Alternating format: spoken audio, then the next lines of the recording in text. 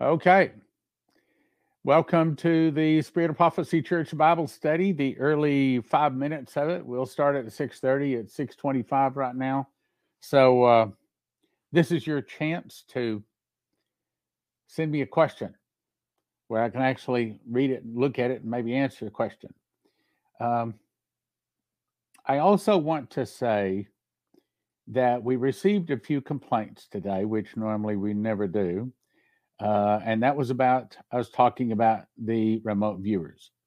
You have to understand that, just like Moses went in and threw the snake down before Pharaoh, and probably Moses was thinking that the Pharaoh and his enchantment people, his wizards, couldn't do the same. But they also threw down their staffs and they also became snakes. So we Christians want to think that the devil is powerless. He's not. It's just that Jesus has given us power and authority over all of the power of the enemy, over all serpents and scorpions, and nothing by any means shall hurt us. So we have more power through the blood of Jesus, but the devil has power. And I wanted to put that on the program which aired today. If you've not seen it, I think it's a very good program. As a matter of fact, also got a lot of compliments on it too. I think that some people just won't hear it from God's prophets. My thought was maybe they'll hear it from the secular side. And normally we would never listen to these type people. And we didn't. We didn't get any information from them we didn't already know, just a confirmation. Well, that's good because maybe there's some people that will listen to that won't listen to God's prophets. Binyamin, I see you out there. Shalom, my brothers and sisters. Okay. Alabama. Okay. See, what else is there to talk about? I think, going back to the same subject, I think that there is a very real possibility that the suitcase nukes could, in fact, go off the latter part of this year, early part of next year. I do not know that that's going to happen. God has not told me. I keep asking God a lot of questions, and seldom are my questions answered. But if I had my way about it, I'd have a red phone to the throne, and I'd have a lot of questions because I would like to tell you a lot of things. But God holds his secrets to his heart pretty close. And it is hard to get a secret out of God. He looks at it this way. I wrote the word, read my book. And I will tell you anything else you need other than that. So I do think we're close. I also think that the new financial system that's coming in, which is probably related to the arrests and the internal revolution, and according to what Jason Meeks was shown in a dream, that is also associated with suitcase nukes going off. In other words, when they start the arrests, when they switch to the new financial system, the quantum financial system, as some are calling it, then that's probably, I hope, we've got 6 months between that time and the suitcase nukes. But I don't know. I just don't know. But believe me, if God will tell me, I will tell you. I just can't get him to talk to me enough. I guess you probably feel the same way. Zelina Bronco. I watch you every evening when I do my Bible studies, explaining everything. Okay, good. Well, let me just give credit where credit's due. I'm just a barking dog, and all I do is regurgitate the things that the Lord has spoken to me through the years. All praise, honor, and glory go to Jesus, because I honestly believe that when Jesus returns, first thing will happen is if you're on the earth, and I don't plan to be on the earth, I plan to be at the marriage supper of the Lamb. But if you're on the earth, then you'll see the heavens roll back like a scroll. You'll look up and you'll see darkness. Coming out of that darkness will be a white horse with Jesus on it. He does not hold up a sword. The sword comes out of his mouth, out of his nose, and he is the bright morning star. Behind him are two angels with two sharp sickles. Behind that are the armies in heaven. Behind that are the people that are coming from the marriage supper of the Lamb. And that's where you and I want to be. We want to be behind Jesus, watching him use the morning star. And as the morning star hits the earth, it cleanses the earth of all sin. And in that moment, in a twinkling of an eye, at the last trump, is when we get all of our mantles, our rewards, our crowns, everything. And we become eternal. Out of our belly flows rivers of living water. And then after we become eternal, when we step out of time into eternity, I believe, the way I understand it is, it'll be like holding a fishing rod.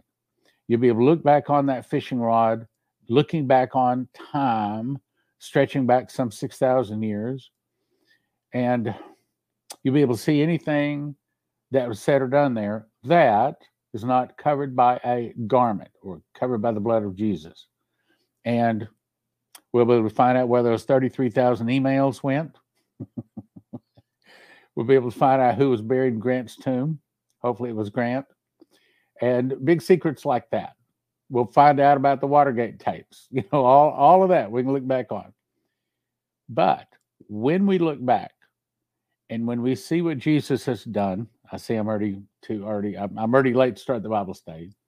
When we see what Jesus has done, and when we see, here we are standing there in mantles, on our horse and mantles, with our crowns, whatever we get to wear for eternity, we see everything that we did, and then we see everything Jesus did. I think we fall on our face, cast our crowns at his feet, saying, "Thou art worthy, O Lord, to receive glory and honor and power. For thou hast created all things, and for thy pleasure they are and were created." We look back on time and we say, you know what? I didn't do anything. I didn't do it. I absolutely did not do it. Because we can't do anything except we abide in the vine, but we can do all things through Christ that strengthens us. So it really is him doing everything to us. All right, or for us. Okay, so let's go on to the Bible study. First of all, prayer. I will freely admit that I think this is a good Bible study, but I know who makes it good, and it's the Holy Spirit. And it's not Stan Johnson. It's not all the years I've been studying and doing Bible prophecy and all the Bible studies that I've done. It's not me. It's him. And I cast my crowns at his feet right now. So I say, Lord, you said that wherever two or more are gathered in your name, there you are in the midst of them. We know that wisdom and might are yours. You changeth the times and seasons. You removeth kings and setteth up kings. You give the wisdom to the wise and knowledge to them that know understanding.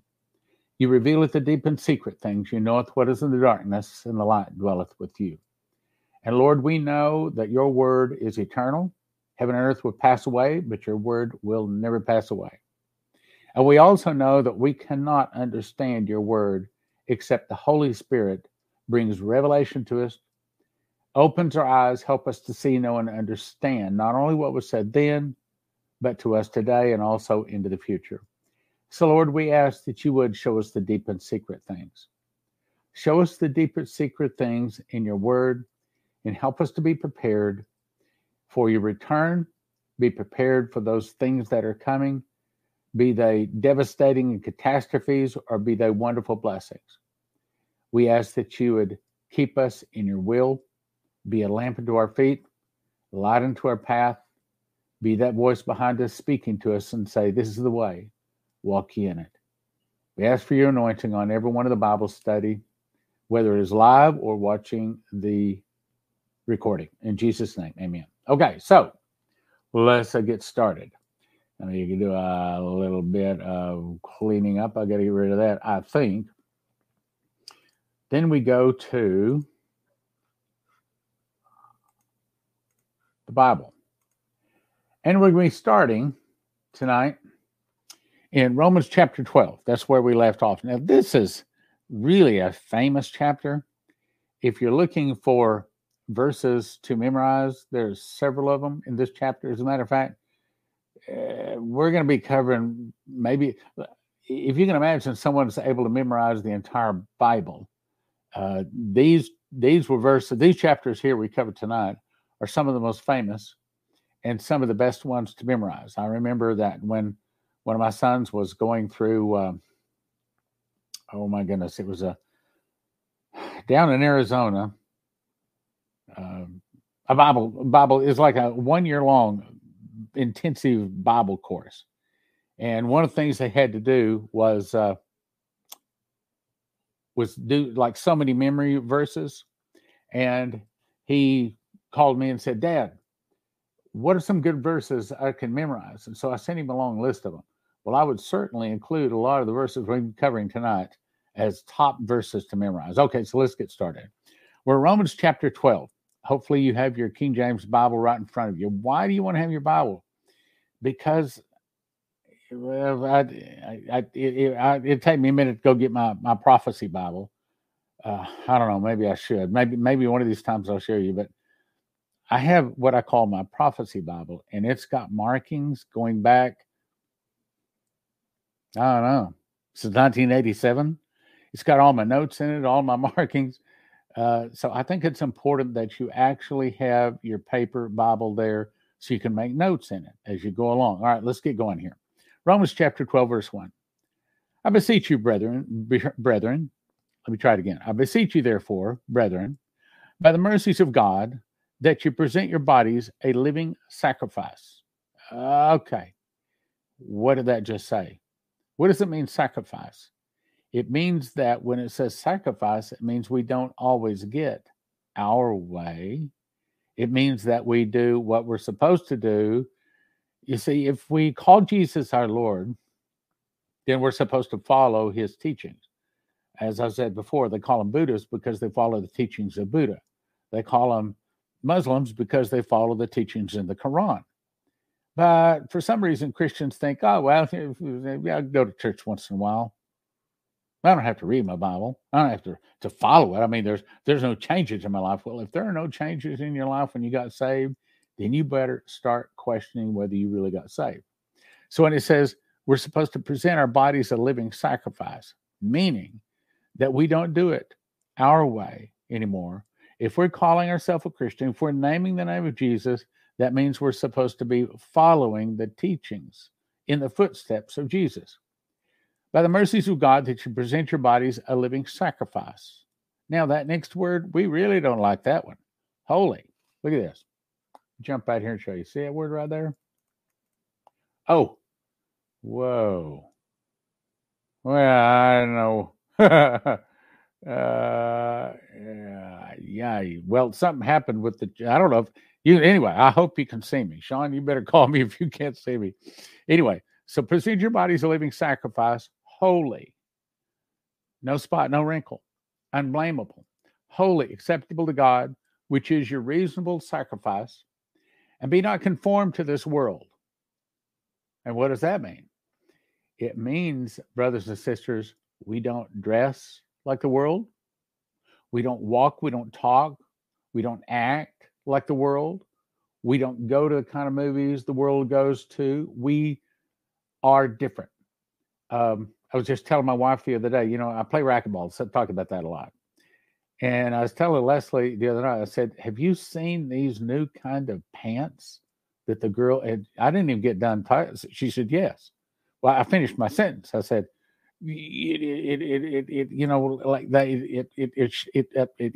didn't know how to explain it. I mean, it's like they put over the spray gun.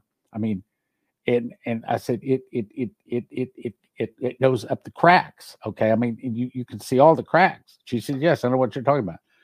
And I says, what do they call us? She says, you don't need to know. She's right. I don't need to know. And she says, and you don't need to look. I say, no, get holy, acceptable. So the world dresses that way. We don't. The world talks that way, but we don't.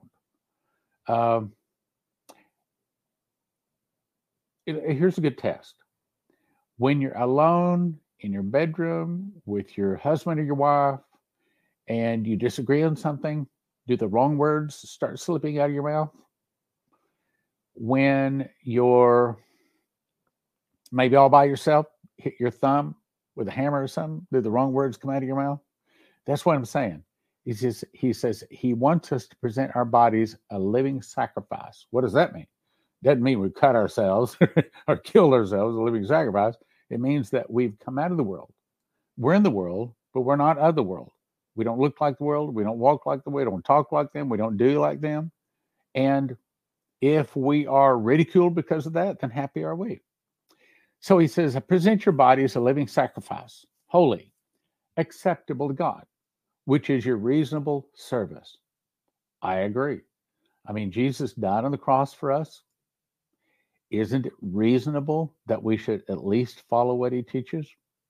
And be not conformed to this world. In other words, conformed means like, how do I say? They have a shrink wrap. When you put two wires together, okay, the two wires come together. Well, and then you twist them together like that. But they have this sleeve you can put over that, and then you get it hot, and that sleeve just shrinks down around that wire. It conforms to the wire. That's what he's saying. He's saying, don't be conformed to this world. Don't look up to Beyonce. I can't believe Christians would go to that. Don't look up to some of these people that are filthy. That's what they are. They're just filthy. They get out there and, I mean, it's too bad to even talk about it. I mean, it's filthy. Don't idolize them. Don't buy their music. Don't have anything to do with them. Be not conformed to this world, but be ye transformed. Now, let's talk about that. See, before we got saved, we walked like the world, talked like the world, act like the world. The world was our friend, and we were a friend of the world. But when we asked Jesus to forgive us, to give us another chance, to wash us clean, we don't want to return to the mud like the sow. We don't want to return to the vomit like the dog. Now, if you've never had a dog, and I got one here 3 years ago, I'd actually had my dog. Well, boy, it's a different situation when you feed the dog, think you did good, and then 30 minutes later, the dog is thrown up, and you have to shoo the dog away. It's going to go right back over there and eat what it just threw up. And the point there is, if it wasn't any good for you the first time you ate it, then why are you eating it again? And that's what it's saying. Don't be conformed to the world. Don't act like we used to before we got saved. When we ask Jesus into our heart, it means that we turn around. Repent means turn around. So we were walking the wrong way. We did a 180 turn, and we don't have those kind of friends. We don't have those kind of words anymore. We don't do those kind of things. Now, does that mean that the devil has forgotten all about it? Does that mean that he's not ever going to tempt us again? I'll assure you that the devil will continue to tempt you. Whatever you stepped in, he wants you to step in it again. Whatever you put in your mouth that was wrong, he wants you to put it in your mouth again. Whatever you touched, he wants you to touch it again. He wants to drag you back to the vomit. He wants to drag you back to the mud. That's where he lives, and he wants to destroy anything that is of God and anything that's righteous. So be not conformed to this world, but be ye transformed. Means when we accepted Jesus, we don't do those things. We don't watch those. The eye gate, the nose gate, the ear gate. Okay, the ear gate, the all of hear no evil, see no evil, speak no evil, all of that. But be transformed by the renewing of your mind, that you may prove what is good. Now, what does it mean, prove? I would say maybe a better way for us modern Christians to say that you may be walk in, that you may become, rather than prove, because good doesn't need any proof. Okay, it's there, it's good. What we're saying, but where we can prove that it's in us, prove what is good and acceptable, and the perfect will of God. Now, summarize that he's saying, don't be the same old way, same old friends. When we got saved, we probably lost some words. We probably lost some habits. We probably lost some friends. I remember at my 50th high school reunion, one of my dirty old friends walked up to me. Hey, I don't know if he read my spirit or if he read the look on my face, but he backed off. He could tell something's different. This is not the same old Sin and Stan. Some people that didn't accept me before as a sinner now accepted me. On other case, some people that I walked with in sin, they didn't feel comfortable around me anymore. If we are having to tell somebody that we're a Christian, then something bugging me here. If we have to tell somebody that we're a Christian, we're late. They should know by our walk and our talk. Okay, anyway. Verse 3. For I say, through the grace given unto me, to every man that is among you, not to think of himself more highly than he ought to think, but to think soberly. Now, that doesn't mean soberly there, not talking about don't drink. That's a good idea not to drink. But you say, in other words, think of yourself humble. He's saying, don't think of yourself more highly than you ought. And I mean, boy, I'd have to take that one and stick that one on my forehead, because when I was, to tell you a little bit about my story, when I was younger, I think that I just wasn't, I mean, I don't know, maybe they call it attention deficit disorder or whatever. I don't know. I mean, I just wanted to go play. I didn't want to do none of that book stuff. And so when it came to the fourth grade, I remember the phone call. Teacher called my parents, talked to them, discussed it, and they decided Stan was going to stay back in the fourth grade. Most humiliating thing in my life, to sit not just in the same room to the same teacher, but in the same desk for the fourth grade repeating. So after that, I decided I was going to start studying. Now, I didn't go to A grades, but I at least started passing. But what it did was put a terrible sense of failure in me. And I said to myself, I'm never going to fail again. Well, when I got out of high school, I discovered that I had a talent, and that talent was in sales. Now, looking back, now I realize that it was not for me to make money or to become famous.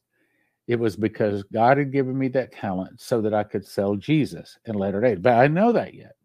So I started selling heat and smoke detectors door to door. First 3 weeks, I was number 2 in the nation. The next month, I was number 1 in the nation. And I was like a 5-time national sales champion. Most of the time, I was the guy winning all the awards that they were having me speak on closing the sale and everything like that. Consequently, I got to thinking, I wish I'd read this. See, but those days, I wasn't going to church. I had not read my Bible. I didn't understand this. I didn't have any grounding to keep me walking the straight and narrow. And so I let this success go to my head. And even to this day, sometime when I go back and watch myself on some of these videos, I think, Stan, that look on your face is like you're mean. But I know at the time, I mean, I was not being mean. It's like, okay, I can't help the shape of my face, but I look mean. Other movements I have still have movements that make me appear to be arrogant, to think that I'm better than other people, because I reached the point in my life to where I thought I'm better than anybody else. Looking back, is I want to slap that guy and say, fool, stupid kid, what are you thinking? But nevertheless, we make those mistakes in life. I wish I'd read this. Not only transformed by the renewing of your mind, and there's a bug in here that's about to die. It is flying all around my head. I mean, it's buzzing me. So, I mean, I got it so good. I got it on my glasses. I got bug spray on my glasses now. So hopefully that'll take care of it. Anyway, not to think of himself more highly than he ought to think, but to think soberly. In other words, humbly, correctly, to think soberly, according as God hath dealt to every man the measure of faith. For as we have many members in one body, and all members have not the same office. What? Okay, well, now, some are apostles, some are prophets, some are pastors, teachers, evangelists, and some are intercessors. Some are administrators. Some clean the church. Okay, there's all kinds of different jobs in the church. But one of my favorite things I like to say is in the kingdom of God, there's no bench. Nobody gets to sit on the bench. Everybody gets to play in the game. If you're not playing the game, then you're in trouble. All of us, we're supposed to be in the game. We're supposed to all be playing. So he says, think not of yourselves more highly than you ought. Think soberly, according as God hath dealt every man the measure of faith. For we have many members in one body, and all members have not the same office. So, I mean, like, for example, okay, I'll talk about my life. Leslie's a prophet. She hears from God, and I do not hear from God on the level that she does. I would even say it this way: no place close. That little lady hears from God. She doesn't say too much, but when she says God says, everybody listens. Everybody knows God really said. On the other hand, I'm the Bible guy. I'm the guy that memorized the book of Revelation, and, I'm the prophecy guy.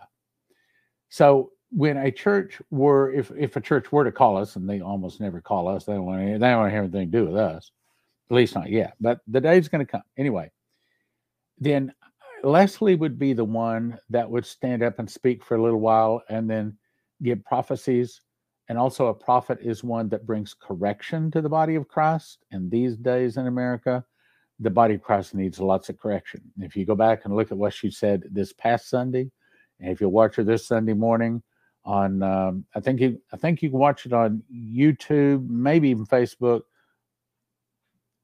I'm talking about Sunday morning, and it might even be on prophecyclub.com. I'm not exactly certain, but I know you can watch her. Watch what she said this past week, because she's talking about error in the church. She's got 17 different DVDs on error in the church, because there's error in the church. Man, there's something keeps bugging me. Yeah, I hope that thing kills it. Keeps flying around me. All right, anyway. I'm the Bible guy. She's the spirit person. She hears from God by God said. I hear from God because I read the Word of God. Okay, so back to what he's saying. For there are many members in one body, and all members have not the same office. In other words, he's about to say, so one is a hand. You can't say to the hand, you have no need of the foot. Can't say of the foot, have no need of the head. All right, so each person in the body fits there. So we, being many, are one body, and every one members one of another. Okay, hang on. Got to learn how to do this here. I pushed a button and made it look a little different. Having then gifts differing according to the grace that is given in us, whether prophecy, let us prophesy according to the portion of faith. I've got a story there. So Prophecy Club started in 1993, and when it started, I started going to Full Gospel Businessmen, and I'm thinking of several stories which I'll skip, but one of them was a guy giving personal prophecies. I'd never seen this before. Long story short, I invited, when I went to Full Gospel Businessman, his name was Gene. Oh man, I forgot his last name. Gene Bacon. Great servant of the Lord, great prophet. And this is in 1993. Prophecy Club, I think, had started 2 months before then, but he didn't know it. And so he started prophesying. He says, you're going to do a national ministry. you're going to be known for doing meetings and Bible prophecy. And you're going to be thinking, oh, nobody's going to come. Yes, they're going to come. They're going to show up. I mean, it was just boom, boom, boom, boom, boom, just like that right down. I mean, he read our mail for the next 2 years, the things we were going to do. I'd never seen that. I wanted that. I wanted to be able to bless people. And so I started doing that. In other words, and of course, now today I've given over 5,000 personal prophecies, as has Leslie. And it's one of the gifts that really all Christians have. But it says here, let us prophesy according to the portion of faith. I wanted to prophesy. And I believe also that goes for all of them, all of the gifts of God, healing and all the rest of them. Or ministry, let us wait on our ministering, or he that teacheth on teaching. What's he saying? He's saying, you when you said you wait on it, doesn't mean you don't do anything. The King James there has, we would use different words today. We wait on the bread to rise. That's the way we think of wait. But what they meant in wait is we serve it. We serve it, we help it to grow, we plant it, we fertilize it, and get it to grow. That's what we saw. Let us wait on our ministry. Don't wait, do nothing. But in other words, seek after it. Seek after that ministry. Seek after teaching, or he that exhorteth on exhortation. Now, we don't use that word exhorteth much anymore. But we would say today, encourage. So if you find yourself to be an encourager, God bless you. Because especially the days that are coming, it's going to need some encouragers. So he's saying, let us wait. He's saying, don't let us wait. Instead, let us pursue after it. Let's run after it. Let's try to be better at giving personal prophecies. Be better at understanding the Bible. Be better at ministering or teaching or encouraging or exhortation. He that giveth, let him doeth with simplicity. Now, that doesn't mean... that doesn't mean something like, well, give them a silver coin because that's more simple than a dollar bill. That's not what he's talking about. He's saying, do it for the right reason, the right way, without trying to bang drums or say, hey, I gave this person some money. The Bible says in another place, don't let the right hand know what the left hand's doing. There are times when I have given, and Leslie would walk back in and say, somebody told me you gave them a big gift. Did you? Because I didn't even tell her.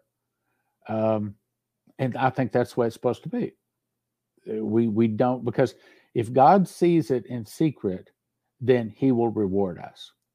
Or he that exhorteth on exhortation, he that giveth, let him do it with simplicity. He that ruleth with diligence, he that showeth mercy with cheerfulness. Let love be without dissimulation. Now, I had to look that word up. Dissimulation means, I'm going to love this person, but I'm not going to love that person. I'll love you, but I'm not going to love her. So he's saying, love everybody. And this next part is a really important and powerful part of love. Let love be without dissimulation. In other words, love everybody. Abhor, that means to I don't know, that maybe hate, but be very, avoid. Abhor that which is evil. Cleave or hold to that which is good. Be kindly affectioned one to another with brotherly love and honor, preferring one another. Well, okay, what does that mean, preferring one another? It means we ought to prefer to go to church rather than go to the bar. It means that we ought to prefer to spend time with Christians rather than people that are not Christians. It means that if there's a bunch of drinking going on, or if there's a bunch of people doing drugs there, we don't go there. And the Holy Spirit will guide us and it'll nudge our heart if we'll listen. Tell us, no, don't go there. That's not the right person. Don't have that person as a friend. Abhor that which is evil. Cleave to that which is good. Be kindly affectioned one to another with brotherly love and honor, preferring one another. Not slothful in business. And it ought to be that Christians get the first job. Because a person ought to know a Christian is going to be smarter, work harder, They're going to be the first one there, the last one out. They're going to be the person that's trying to do a good job. I remember my very first job, Gibson's Discount Center. I may have told this story. I know I told it recently someplace. But I got my first job, $1.60 an hour, sacking groceries. Well, we'll hire you for a couple of months, but this is only just through the Christmas rush. Then after the Christmas rush, we'll probably have to lay you off. And I thought, well, that's fine by me. Just I got to have a job. Got to have a job. So I determined that I was going to do the best job I could do. I was going to act like the boss was watching every second, but I wasn't going to turn around to see if he was watching or she was watching. I was just going to do the best I could. And I got to where I was pretty coordinated. I would pick up a can with one hand. I was doing like this, and I could flat sack them groceries fast. I double sacked when I was supposed to double sack. I held them. I ran them out. I worked really, really hard. And I thought, well, if they're going to lay me off, they're going to lay off a good worker because I'm going to do it good. But sure enough, after Christmas, they did lay off some people, but I was not one of them. Sure enough, a couple of months later, they said, we want to give you a raise and a promotion. We want to put you out in one of the departments. And then I got a raise and promotion. Matter of fact, in my life, I've never had to go to the boss and ask for a raise. I always worked so hard to where he was afraid he'd lose me, and he gave me a raise. That's the way it's always been. And that's always been my philosophy. I want to work really hard. I'm going to outwork everybody else. I remember one guy when we were at Gibson's Discount Center again. I was working in the drug department. Now that meant my job was to stock toilet paper and paper towels and canned goods and things like that. And I worked so hard that the guy on the next shift, when I was getting off and I was walking to the time clock to clock out, he had just clocked in and he walked back there and he says, there's nothing for me to do. And I said, yeah, you got a problem. You got 8 hours now and you don't have anything to do. I did it all. So, I try to do more. There's a saying that says you ought to under promise and over deliver. That's what I tried to do. I tried to do more than was expected of me. I called somebody today and the girl says, well, I don't know how to do that. I can tell you if I was working in that company, I guess I don't need to tell the whole story, but if I was working in that company, I wouldn't say I don't know how to do that. I would say, I will find out how to do that. And then I would go and get somebody to show me. It's kind of like people in an assembly line. Okay.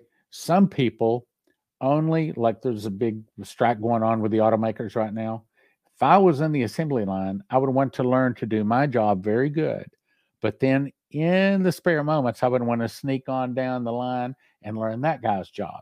And then sneak on down and learn that guy's job. Before long, I'd want to be able to do any of the jobs in that whole line. So if somebody's gone, yeah, I got it. I can do it. I can do that job. I wanted to make myself irreplaceable because I could do anything. That's what it's saying. Not slothful in business. A Christian ought to be the first one there, the last one to leave, the one that wants to do the best job, one they can count on. They don't have to turn their back. They don't have to worry. They don't have to count the change. They know the change is not gone. They know things are not stolen. It's done right because they're doing it as unto the Lord. Okay, not slothful in business. Fervent in spirit. Fervent. In other words, serious. Like, for example, prayer closet. I can't tell you how many times I've talked about prayer closet, but do you know how many people in our congregation have a prayer closet? I'm afraid to ask. I know 2 or 3 have, but I think it might only be 2 or 3. I don't know. But that's fervent. It means serious, on fire, serving the Lord, doing everything we can to build his kingdom, to witness to other people, reading our Bible, memorizing the Bible, having a prayer closet. Being a Christian is a full-time job.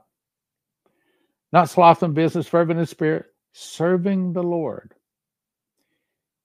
The Lord, maybe I'm telling too many stories tonight. So God has told me through Leslie that he's going to get. All right, here, I think I'll tell you that story. So, I think I told it though. I'll just tell part of it. So when I went forward at a Full Gospel Businessman meeting, this would have been about January of 1988. Charles Doss prayed for me. Part of what he says, put your hands up. He said, the Lord has a special blessing for you, a double blessing. You're going to be a soul winner. You're going to save thousands upon thousands. The Lord wants you to know that all of your sins are forgiven. Well, Leslie had another dream 7 or 8 years ago and said, tell Stan that if he's going to save thousands on thousands, he needs to fish in not only the salt water, but also in the fresh water. Now, what does that mean? Well, what kind of fish would you find in the salt water? Because the Christians are the salt, see? So what he was saying is, yes, you need to advertise among the Christians, but you also need to advertise among the sinners. You need also reach out. So he's in that. I prayed. I said, Lord, I'd like to have 3 times more souls than what you've already said you're going to give me. So we want to always be serving the Lord. Verse 12, rejoicing in hope. Rejoicing in hope. We need that, especially as prophecy students. Patient in tribulation. Now that's not talking about the 7-year tribulation. It's saying be patient when things are not going your way. Don't just throw a temper tantrum. Don't get mad. Don't go breaking things. Someone sent me a video of some guy in a Walmart that had taken a hammer into Walmart and just busting up everything he could. Not Christian. Serving the Lord. Rejoicing in hope. Patient in tribulation. Continuing instant in prayer. I asked Leslie the other day, I said, are you praying enough? She looked at me like, are you serious? You're asking me if I pray enough? It was like, okay, I guess you do. Because when we're walking with the Lord, we're always praying. I mean, I can't tell you. I mean, I walk the dog and I'm out there praying. Thank you, Lord. Thank you. And forgive me for all the times that I forgot to thank you. Forgive me for the times that I thought I did something when I didn't do it. It was your hand the whole time. So we're always in prayer. We're always talking to the Lord. I remember Michael Boldea said that of Dimitri Duduman. He says, he's always talking to God. That's the way it is. We have a relationship with him. Distributing to the necessity of saints. So it means that when someone is a Christian and they're around you, if there's a way for you to help them, it means that we do. We help those. If there's a possible way we can help them, we do. Giving hospitality to helping people, showing up early and just finding something to do and do it. I mean, at the church or with the people in the church. You know, some people go to church to get ministered to. But it should be that a lot of people go to church to be a minister. Some people go to church because they need help. Others go to church to give the help. But see, a church should be a place to where people are coming together and working together and helping each other. That's what it's saying. Distributing to the necessity of the saints, given to hospitality, and bless them which persecute you. Bless and curse not. Rejoice with them that do rejoice, and weep with them that weep. Be of the same mind one toward another. Mind not high things, but condescend to men of the low estate. What does that mean? It means that if they're hurting, you hurt. If they're rejoicing, you rejoice with them. If they're needing some encouragement, you give them some encouragement. If they're needing some help and you can help them, you help them. Help them the best way you can, right? Be not wise in your own conceits. Comes back to the same thing. Don't think of yourself more highly than we ought. Recompense no man evil for evil. Now, what's recompense? It means, like I think it was a Chinese proverb that says, when you are going out for revenge, first dig 2 graves, one for you and one for the other person. It's saying don't take revenge. If someone does wrong for you, turn the other cheek. That means that we're not trying to get even. And we understand that people are going to do wrong things to us. And we should be standing ready to forgive. And as a pastor, I'm going to say, I am appalled at some of the people that have left our congregation that did not forgive. And I'm not talking about necessarily something Leslie or I did to them, but maybe one of the other congregations members did something wrong and they got all upset about it and left the church. Where's the forgiveness? Recompense to no man evil for evil.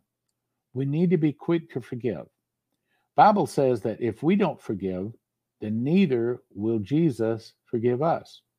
Now I look at it like this: since I make so many mistakes, man, I need all the forgiveness I can get. So since I need a lot of forgiveness, I better be handing out forgiveness a lot. Recompense. You see what I'm saying? These are great memory verses. These are verses to write down and hang them up on the wall. These are ways we live as Christians.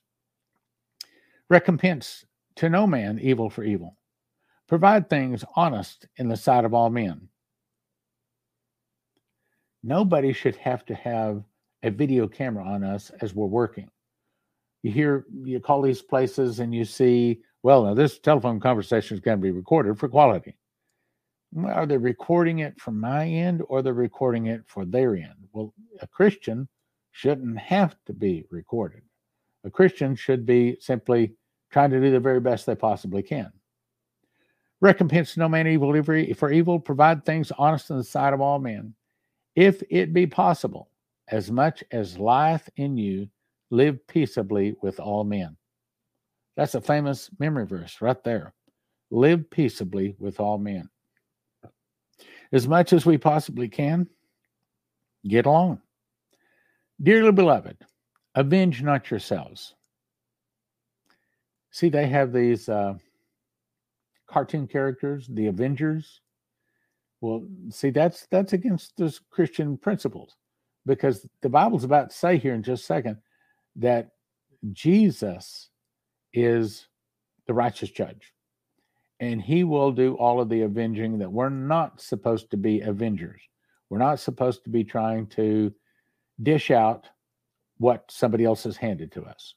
We're supposed to be forgiving, long-suffering, gentle. Okay, let's go on. Recompense no evil. Okay, I read that. Dearly beloved, avenge not yourselves, but rather give place unto wrath. Now, that sounds like you're supposed to get mad. No, what are you saying? But rather give place unto the wrath, for it is written, vengeance is mine, I will repay. So he's saying, don't get mad. Don't get upset. Be quick to forgive. Kind, gentle, easily entreated, the Bible says in another place. Therefore, if thine enemy hunger, feed him. What?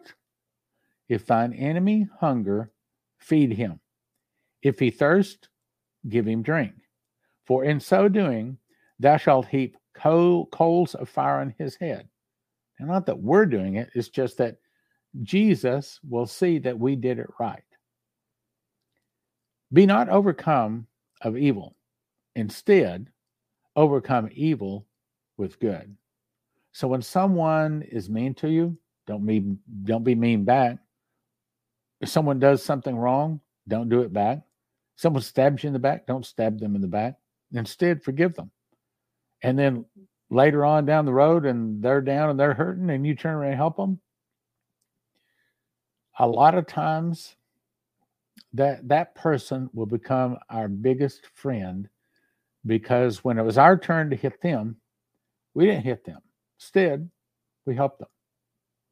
We gave them the drink. We gave them the help, whatever it was.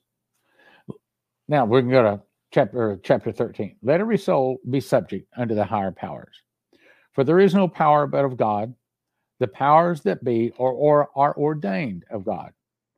Whosoever therefore resisteth the power, resisteth the ordinance of God, and they that resist shall receive to themselves damnation. For rulers are not a terror to good works. Now I got to read several of this to explain this to you. For rulers are not a terror to good works, but to the evil. Wilt thou then not be afraid of the power? Do that which is good, and thou shalt have praise of the same. So this is actually talking about rulers. So it's giving us advice concerning rulers. For rulers are not a terror to good works. Now, the way we would say it today, rulers, whatever the nation, whatever the religion, whatever the law is there, in most cases, if you do good, they're not going to be against you. So the rulers are not terror. They're not mad. They don't beat those people that do good works. That's the way we would say it today. But to that evil. In other words, the rulers don't punish people for doing good. They punish people for doing evil. Wilt thou then not be afraid of the power? Do that which is good, and thou shalt have praise of the same. No matter what nation, no matter what language, if we do good, then we get praise. If we don't do good, then we get in trouble. For he is the minister of God to thee for good. What's he talking about? He's talking about these rulers here. These rulers are watching over to see that good works are done. So he says, if you have praise of, if you do good, you have praise of them, for he is the minister of God. What? Even if they're not Christians, but they are rulers, maybe in another nation, speaking another language, but they are, we find it again here. For he is the minister of God to thee for good. But if thou do that which is evil, then you better be afraid. For he beareth not the sword in vain, for he is the minister of God. So even if we were to go to another country, we're about to go to Honduras here in a couple of weeks to minister there, which, by the way, I'm supposed to tell you, I think it's for the, I don't write down the dates. I think it's October the 6th, and then the following Friday won't be a Bible study because I'll be in Honduras. But what he's saying is, even if you go to another country, the rulers there still want you to do good. If you do good, you're rewarded of it. If you do bad, then it is his job, for he is the minister of God, a revenger, to execute wrath upon him that doeth evil. That's a given. Whatever nation, whatever language. Now, they may have different laws, but at the end of the day, there are a few laws that doesn't make any difference. What nation, what language, there's still people wanting you to do good. If you do good, then you're in good shape. If you don't do good, then there's someone there to hit you. Something. That's what it's saying. Wherefore, you must needs be subject, not only for wrath, but also for conscience sake. In other words, we don't just do it because we're made to do it. We do it because we want to do it. We want to do the right thing. Because when we have Jesus in our heart, we want to do the right things. Render therefore to all their dues, tribute to whom tribute is due, custom to whom custom, fear to whom fear, honor to whom honor. So we go to another country. That person's got a badge. Then we give them honor. We might not agree with their God, but we're still going to give them honor. And when there are tributes that we have to pay, going through airports and things like that, then we do things that are right, but because we're doing it under the Lord. Oh, no man anything. Now, I'm going to show you that this is one of the often misunderstood verses. A lot of people say, they'll quote that. Oh, no man anything. Oh, well, that means I'm not supposed to ever take out a loan. That's not what it's talking about. Oh, that means I'm not supposed to, if I can't buy my car, pay cash. If I can't pay cash for my house, I'm not supposed to get a loan. That's not what it's saying. Oh, no man anything, but to love one another. For he that loveth another hath fulfilled the law. Hang on. For this, thou shalt not commit adultery. Thou shalt not kill. Thou shalt not steal. Thou shalt not bear false witness. Thou shalt not covet. And if there be any other commandment, it is briefly comprehended in this, saying, namely, thou shalt love thy neighbor as thyself. Now, he wasn't talking about finances there, was he?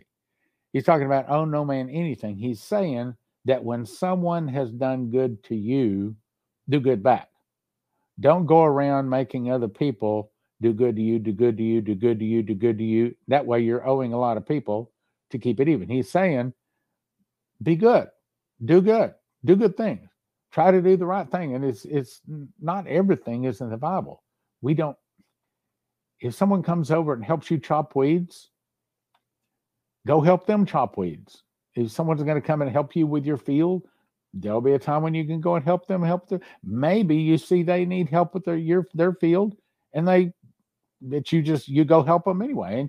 And we do that, not looking back behind us for them to repay at all. Bible says that when we lend, hope for nothing in return. That way God is required, he says. I don't think that's the right word, but then God will repay us. Love worketh no ill to his neighbor. Love worketh no ill to his neighbor. So there's an occasion where you're in a position to where here, I'll give you an example. So I got a bill for my water, and it was really high. And I looked at it, that's not right. So I called them and said, yeah, that's right. Well, apparently that they had changed the way they bill things. And I think that there was a person in the wrong position that made the decision to change the billing ways and, excuse me, and they didn't do it the right way. And they thought, oh, well, we can charge this person this much and we can charge this person this much more. And so in this case, he's saying that we should look to see that everybody, whether our neighbor or not, is treated fairly. That's basic. Love worketh no ill to his neighbor. Therefore, love is the fulfilling of the law. If we love them, if we help them, the people around about us, we do good to them, then we have fulfilled the law in most cases. And that knowing the time, that now is high time to awake out of sleep. For now is our salvation nearer than when we believed. Yeah, well, we're the last generation. I'm pretty convinced of it. Most people are. But again, they've been convinced of that for several hundred years now, and it didn't happen. Anyway, the night is far spent. The day is at hand. Let us therefore cast off the work of darkness and let us put on the armor of light. It's simply saying what he's been talking about for the last chapter and a half now is basically love your neighbor as yourself. If you have a way to do good to a person, then do good to that person. That's what he's saying. The night is far spent. The way we'd say it today is, we're getting really close to that 2,000-year mark, and a lot of people are saying Jesus is going to come back in 2028, 2029, 2030. I don't know, someplace in there. We don't know exactly yet, but we're pretty sure it's pretty close. That's the way we would say it today. So let us walk honestly, as in the day, not in rioting and drunkenness, not in chambering and wantonness, not in strife and envying. Now, let me jump up here. I have to do this, and then I do this, and then I push 10. Let me show you what this chambering. I looked it up once before. A place for laying down. So it's saying, let us walk honestly as in the day, not in fussing and fighting and arguing all the time, or in drunkenness. We know what that is, alcohol. But in chambering, the way we would say that is don't sleep too much. Don't refuse to work. Don't refuse to have a job, things like that. Wantonness. Okay, let's look up wantonness. Unbridled lust. We call that today, what do we call that? In other words, people that work and work and work, and maybe they're even rich, maybe they're really, really rich, but the one thing they want is more money. He's saying, don't do that. Don't do that. Not in strife and envy. Don't fuss. Don't fight. Don't be an arguer. Don't be a backbiter. Love and help. But put ye on the Lord Jesus Christ. What does that mean? It means that we should try to walk like him, talk like him, love like him, preach like him, encourage people like him. We should try to walk the footsteps of Jesus. Okay, let's see how we're doing on time here. Oh, man. In this different view I clicked here. Okay, all right. I think we got enough time to do another chapter. So now we're in chapter 14. Let's jump to here we go. Him that is weak in the faith, receive ye. Okay, so some people just got saved and they don't understand a lot of these things, which is why we're doing the Bible study here tonight, including me. I'm still learning myself. Matter of fact, the reason I'm doing the Bible study more than anything is because I need it, because my bucket has a hole in it. And I think your bucket has a hole in it. And that is, doesn't make any difference what we put in it. It's eventually going to all leak out if we don't refresh it. With the Bible, we have to continually keep reading it and reading it and reading it. And I met one guy and he said he made a commitment to the Lord years ago to read through the Bible once every year. That's a very good commitment, very good thing to do. Him that is weak in the faith or not knowing the Bible too much or not knowing the way of Christians too much, receive him, help him, but not to doubtful disputations. In other words, don't beat them up. Don't be doubtful about them. Help them. Help them. For one believeth that he may eat all things, another who is weak eats only herbs. Now, here's what he's about to say. So if somebody comes in, they're a vegetarian, don't beat on them because they're a vegetarian. Or if somebody comes in and they eat shrimp or they eat pig or whatever, I don't. Well, I eat shrimp, but I try not to eat any pork. Very, very, very rarely. But he's saying don't beat them up. That's what he's about to say. Who art thou that judgest of the man's servant? To his own master he standeth or falleth. Yea, he should be holding up, for God is able to make him stand. One man esteemeth one day above another esteemeth another day alike. Let every man be fully persuaded in his own mind. Basically, give him some space, give him some room. Don't necessarily think everybody's got to walk like you stand, talk like you stand, cut their hair like you stand. Okay, give them some room. There's different people. Got to put up with some of those people who have mustache because they have a great big lip. Okay, got to put up with it. He that regardeth the day regardeth unto the Lord. He that regardeth not the day to the Lord, he doth not regard it. He that eateth to the Lord, for he giveth God thanks. He that eateth not to the Lord, he eateth not, and giveth God thanks. For none of us liveth to himself, and no man dieth to himself. He's just saying, give him a break. Give them some room. Don't expect everybody to be like us. For whether we live unto the Lord. And whether we die unto the Lord. Whether we live, therefore, or die, we are the Lord's. And to this end Christ both died, and rose, and revived, that he might be Lord both of the dead and the living. But why dost thou judge thy brother? And that's what he's basically saying. Don't judge people. Give them room to live their life the way they want to, as long as they're not sinning. You understand? Or what dost thou set and not thy brother? For we shall all stand before the judgment seat of Christ. For it is written, as I live, saith the Lord, every knee shall bow to me, and every tongue shall confess to God. So then every one of us shall give account of himself to God. Let us not, therefore, judge one another anymore, but judge this rather, that no man put a stumbling block or an occasion to fall in his brother's way. Now, what is that? I remember many years ago when we first started celebrating the Passover. And when we were in Israel, they gave us this wine. They call it the Hammer. It's a red sweet wine, and it tasted really good. And they said the reason we call it a hammer is because it hits you like a hammer. You cannot hold your eyes open.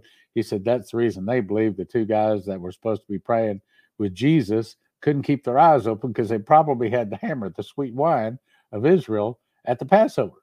But anyway, so we decided we were going to actually have wine at the Passover.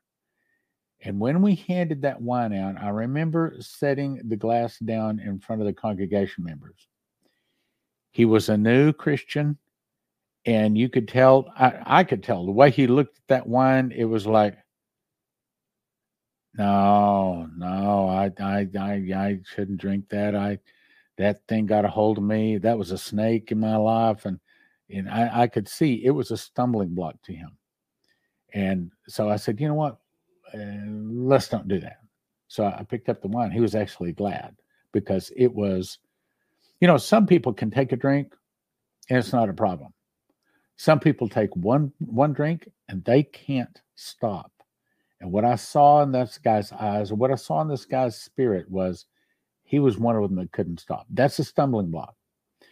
Don't, ladies, don't dress like you want some man to come up and ask you your phone number. That's the nicest way I can put it. That's a stumbling block. I think a lot of women, the way they dress, are stumbling blocks. I look around the men, we do, at least at the gym, we're just wearing old sloppy loose clothes, we're just, there to sweat. But that's not the way it is with a lot of ladies. They are hooks. I have to turn my head often. Stumbling block. Sometimes there's stumbling blocks to people that eat. Say their favorite food is ice cream. You probably don't want there. It might be a person you don't want to be eating ice cream in front of them. That's what I'm saying. So we don't want to put stumbling blocks in front of them. That's what he's talking about. Let us not therefore judge one another anymore, but judge this rather, that no man put a stumbling block or an occasion to fall in his brother's way. I know, and I'm persuaded by the Lord Jesus, that there is nothing unclean of itself, but to him that esteemeth anything to be unclean, to him is unclean. Now, let me say something about that. There are some things in the Bible back in the Old Testament that they were forbidden to eat. And the Bible says that they're not an abomination before God. In other words, if you want to eat pig, not going to bother God, but they should be an abomination to us. In other words, it's not good because, for example, pigs or pork, they are the vacuum cleaners of the earth. Whatever dies, that's a pig's job, is to find it and eat it. And so if you eat that, then a good possibility, whatever killed, that the pig has been eaten all of its life, good possibility it's going to kill you too. Same thing with catfish. They are the vacuum cleaners of the lake. So whatever is on the bottom of the lake, other dead fish and fish poop and stuff, that's what a catfish eats. So when we pull up a catfish and we eat it, it's an abomination to us. In other words, it's saying it's a very dangerous thing to eat and you can get sick from it. I remember my mom, one time we went to Red Lobster and she had clams. And she got home that night and she said, I thought I was never going to stop throwing up. She got something from the clams. Now, of course, theoretically, if it was cooked enough, there shouldn't have been anything that would hurt her, theoretically. But she said, I got sick as a dog off those clams. So I'm only saying that what he's saying is it's not wrong before God. You can eat anything you want, but it should be an abomination to us. We don't want to eat things that will shorten our life, that will get us sick. Does that make sense? Okay.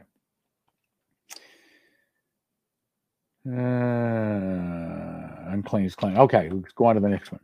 But if thy brother be grieved with thy meat, now walkest thou not charitably. Destroy not him with thy meat for whom Christ died. Okay, now let's say, for example, you go to a party and they have shrimp out, and you're convinced that shrimp should not be eaten, cold, cooked, or any other manner. And so that's the only thing to eat. And the host of the meeting the party offers you some shrimp. What he's saying is, if it's going to offend them, then he's saying eat the shrimp. But on the other hand, we shouldn't offend those people by offering the shrimp in the first place. I know it's complicated, but he's saying what he's really trying to say is don't offend. Try not to offend more than the thing that we eat or we don't eat. Let not then your good be evil spoken of. For the kingdom of God is not meat and drink. Did you catch that? For the kingdom of God is not meat and drink. In other words, it's not what we eat or drink as much as the way we treat each other. But righteousness and peace and joy in the Holy Ghost. For he that, by the way, I should also say that when we drink, I do not think it was an apple that Adam and Eve ate. I think it was a grape. I've done research, and in the King James Bible, I think apple is found 8 times, and not one thing is written in the Bible bad about an apple. But if you'll do research on grapes, wine press, you'll find, I think it was like 350 scriptures where wine is pretty much the single worst thing in the Bible. I mean, what was it that got Noah in trouble? Got drunk on wine. He didn't know that it had fermented because it was after the flood, and apparently before the flood, it didn't spoil. And so it didn't ferment, didn't make him drunk. But he made some wine afterwards and made him drunk. He didn't know it was going to make him drunk. And then, of course, one of his children, I forget which one, Seth, I think it was. Anyway, one of his children had sex with him, apparently. And boy, there's a lot of problem came from that. Anyway, not for the kingdom of God is not meat or drink. That's not saying it's okay to drink alcohol. And I know there's another place where Paul says it's good to drink wine because it's good for your stomach. Well, I myself, let me talk about this. If you can drink alcohol, one drink or one sip, and put it down, walk away, it doesn't bother you, and you're not tempted, or you're not drawn to it again, then maybe it's okay. But if you can't just drink one, then you should not drink one. That's the way I feel about it. And in my particular case, my dad was I think he was a drunk before he met my mom. He was not a Christian before he met my mom, but my mom wouldn't have anything to do with him unless he accepted Jesus and stopped his drinking. And in all the time I was around my dad, I saw him drink one beer. That's all I can remember seeing him ever drink. I believe that's correct. Now, but I believe that he had the hook. My uncle, they say, was a drunk. I forget who it was. There was another. Oh, my brother, my younger brother, was not only drunk, but he was into marijuana big time. And then he decided to clean his life up, accepted Jesus. He now has a church.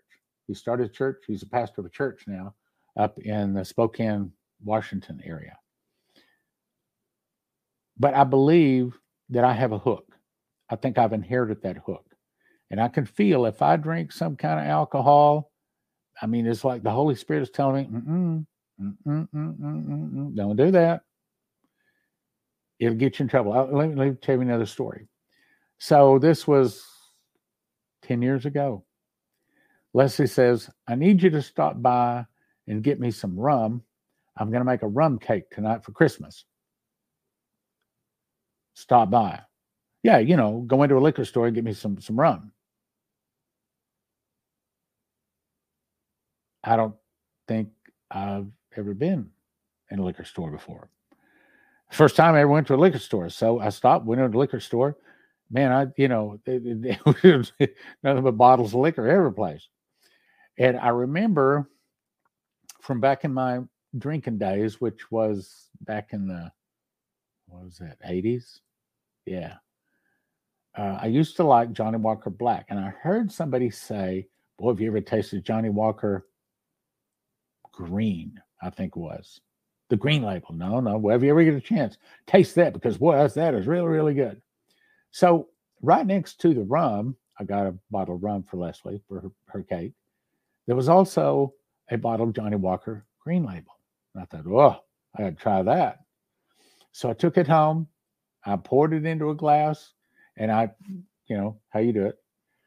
I thought, boy, that is, I like it with water. As that is really good. And then the Holy Spirit spoke to me. He says, Stan, if you drink that, if you even allow that bottle to stay in your house overnight, you will get a demon and you will become a drunk and you will lose your ministry and you will never do all of the things I promised for you to do.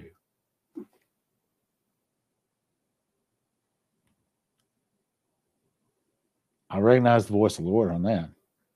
So I went over and I got that bottle and I took the cap off and I poured it right down the sink. Wife the next day says, hey, what happened? Didn't you buy 2 bottles? I said, yes, I did. Where's the other one? I sits there in the trash. I told her the story. Now, I just had my 70th birthday, and my wife gets her hair done, as all ladies do. And the lady that does her hair sent a gift with Leslie for me. So she got home and birthday rolled around. I opened the gift, and I don't know what was. Let me think. Some kind of alcohol. I opened it up. I kind of chuckled, and I could hear the devil talking. Oh, Stan. Oh, it's really good. You're gonna really like it. Go ahead, taste it. But then the Lord reminded me, Stan, you remember what I said? You let that bottle stay in your house overnight. You open it, and you will become a drunk. You will never do what I've promised you that you're going to do. So I walked over and I opened it up, and I smelled it, and I could smell the spirits in there. I could smell the devil in there. And I opened it up and poured it right down the toilet. Flushed the toilet. Walked out and threw it in the trash. Box, glasses, everything.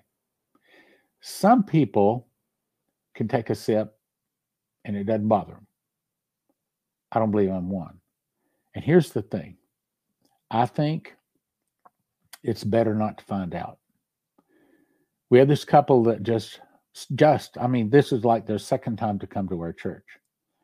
And we met out at the park. Let me think. No. It wasn't a church event. It was one of the. Anyway, they had beer there, and of course it wasn't church and everything, but they had beer there, and this man's wife said, "Well, I've never tasted anything alcohol. What does tequila taste like?" And I said, "I don't think you want to even try it." So I talked her out of ever trying it. That's really the best thing to do as far as alcohol and drugs. I mean, I've never smoked marijuana or done any of those drugs, none of that stuff. The best thing to do is not to take the first puff. The best thing to do is don't take the first drink. The best thing to do is don't hop in the sack with the girl until she's wearing your ring. Don't do that. Do it right. I know today, you got to sleep with them. You got to try it out. You got to make sure that it's good. No, you don't. What you have to do is hear from the Holy Spirit. Is this the one? Now, I didn't do that. I made lots and lots and lots of mistakes, but boy, have I repented. If I could live my life over again, I would not do some of those things. All right, let's get back to the message here. But if thy brother be grieved with thy meat, now walkest thou not charitably. Destroy not him with thy meat for whom Christ died. Don't cause people to stumble. Let not then your good be evil spoken of. For the kingdom of God is not meat and drink, but righteousness and peace and joy in the Holy Ghost. For he that in these things serveth Christ is acceptable to God and approved of men. Let us therefore follow after the things which make for peace and things wherewith one may edify another. For meat destroy not the worth of God. All things indeed are pure, but it is evil for that man who eateth with offense. Same thing drink, same thing smoking, same thing taking a drug. Okay, now if it offends somebody, don't do it. And if it offends your body, don't do it. It is good neither to eat flesh, nor to drink wine, nor anything whereby thy brother stumbleth, for is offended or is made weak. In other words, if you think a person's an alcoholic, don't offer them a drink. If you think that a person can't say no to another dip of ice cream or another pie, don't offer them another piece of pie. Or, in other words, don't try to get them to walk down the wrong path. That's what he's saying. Hast thou faith? Have it to thyself before God. Happy is he that condemneth not himself in that thing which he alloweth. In other words, walk what you preaching, boy. If you preach to not drink, then don't be drinking. So I don't drink. And he that doubleth is damned. Try it again here. And he that doubteth is damned if he eat, because he eateth not of faith. For whatsoever is not of faith is sin. Okay, let's see how we're doing on time. Okay. Well, we will start up with 15 next week. That's not next week. Matter of fact, let me look at a calendar here. I think she said calendar. Well, any other time I'd be able to spot the calendar real quick. Okay, here we go. I know that I leave. I don't ever look at this calendar. Look at this calendar down here, but I'm afraid to touch a button and it might mess it up. I know I leave October the 5th, and I'll come back, I think it is on the 17th. So I won't be able to do 2 Bible studies from the 5th to the 17th, whatever those dates are. September, October. Okay, here we go. I got a calendar. 6 and 13. October 6 and 13, no Bible study. Also, I guess I should probably say, let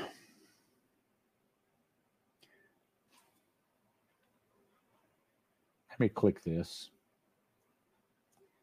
So, what happened with Berkey? It's come out now in the news, so I think I can go ahead and talk about it.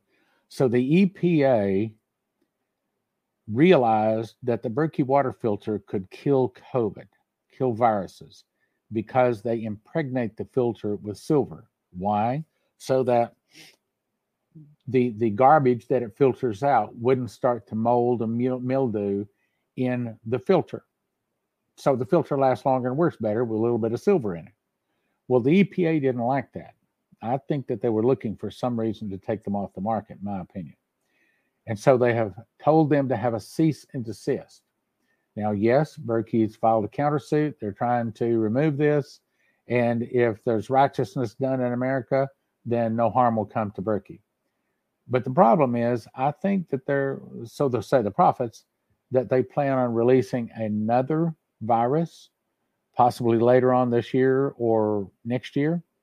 And I think that they want to get rid of the Berkey water filters because they know the Berkey water filters can filter out the garbage they want to put in our water, bottom line. So here's what happened long about Thursday of last week. Maybe it's a little back up, about Tuesday or Wednesday, Sean, my son, called and said, Dad, we got a big inventory of these Berkeys and things are kind of getting tight financially. Why don't you talk about the Berkeys again?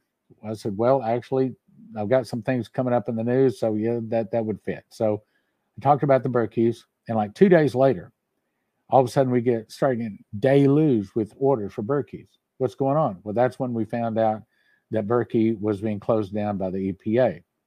So, 24 hours, we sold out of Berkeys, and we had a large inventory. But it's not about making money. It's about getting people what they need. And I want to get a lot of Berkeys to people. So we called Berkey, said, okay, can we order some more? Yes. And I said, but it'll be they said it'd be 2 to 3 weeks for delivery. Now, normally, because we're in the same area as where the warehouse is, normally it's a couple of days and we get our inventory. But they said, we're already out locally. It'll be 2 to 3 weeks. But yes, you can place an order. So we placed a large order. And here's the problem. When we place an order, they make us pay for it in advance. As you can imagine, that's the way it does. That's the way it works. And so we took all of the money and the extra money, the emergency money. We bought Berkey water filters. I went on. I said, okay, this is the deal. If you want a Berkey water filter, we are out right now. We got some more coming. Well, those sold out the next day. So then I called, or frankly, just telling you exactly what happened. I called a couple of friends. I said, look, I need $8,000 to $10,000, and I need it like today because I need to buy some more Berkey water filters because they're about to be gone, and I want our people to be able to get them. Okay, long story short, I got $6,000 or $7,000 from a total of several people. So we bought some more Berkey water filters. Well, now we're back in that same position. We need to buy some more Berkey water filters. We've got some on the way, but by the time they get here, matter of fact, we're already out of most of them. We already calculated that by the time they get here, they'll all be sold. So I guess what I'm saying is, if you folks out there in Bible study land, God has blessed you and you can help us, now would be a really good time. We need $10,000. We need to put $10,000 in Berkey's. Whatever you can help would be really, really appreciated. In addition, Jason Meeks, one of Leslie's prophets, had a dream. And he was told in the dream that it'd be very important to start asking people to become members of the Prophecy Club.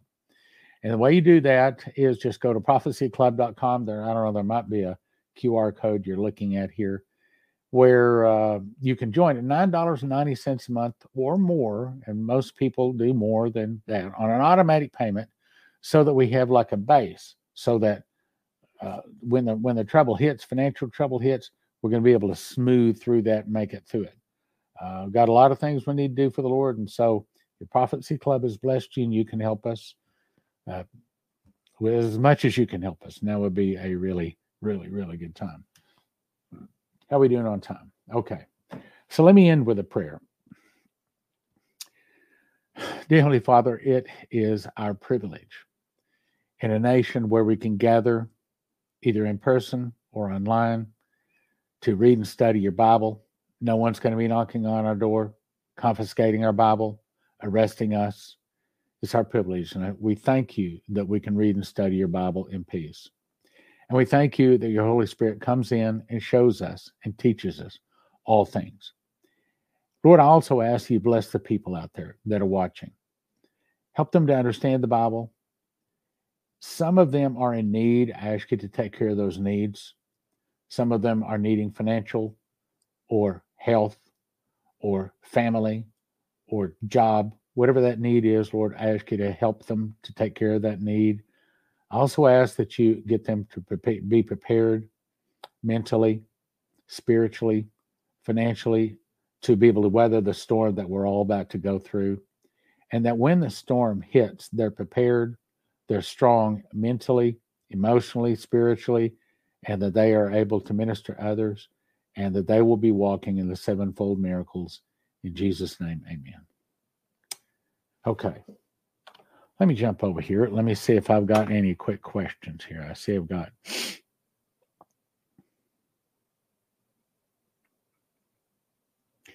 Okay, here's a question. Do you have any opinion on October the 4th of this year that 5G is supposed to have a signal from the federal government sent to everyone's phone to control them?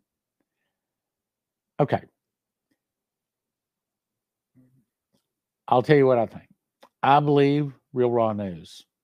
I'll say it again. I believe Real Raw News. And 2 or 3 weeks ago, they had an article out there talking about this. And basically, the bad guys have taken back over the control of the EBS signal. That's what you're talking about. And the white hat guys are putting their phones in these signal blocking bags. So I immediately ordered some signal blocking bags, and I'll have to look it up, but I think it's like 2:00 in the afternoon or something like that. And about an hour before and an hour after that's supposed to happen, Leslie and I are going to put our 2 cell phones. She also has one of those iPads, and we're going to put them all in a signal blocking bag because I don't trust these evil people in high places. I don't know what they're going to do, but I would prefer them not be able to reach our phones. Who knows? Maybe they put some kind of a tracking program in there. I don't know. They track us anyway. I don't know. I just don't trust them. So that's what I plan to do. I plan to have our cell phones and Leslie's iPad blocked. for an hour before and an hour after that time. Go to realrawnews.com and read up on it. Read up on it. God bless you. Thank you. And it is time to close the Bible study. Hope you enjoyed it. Hope you are looking forward to the return of Jesus.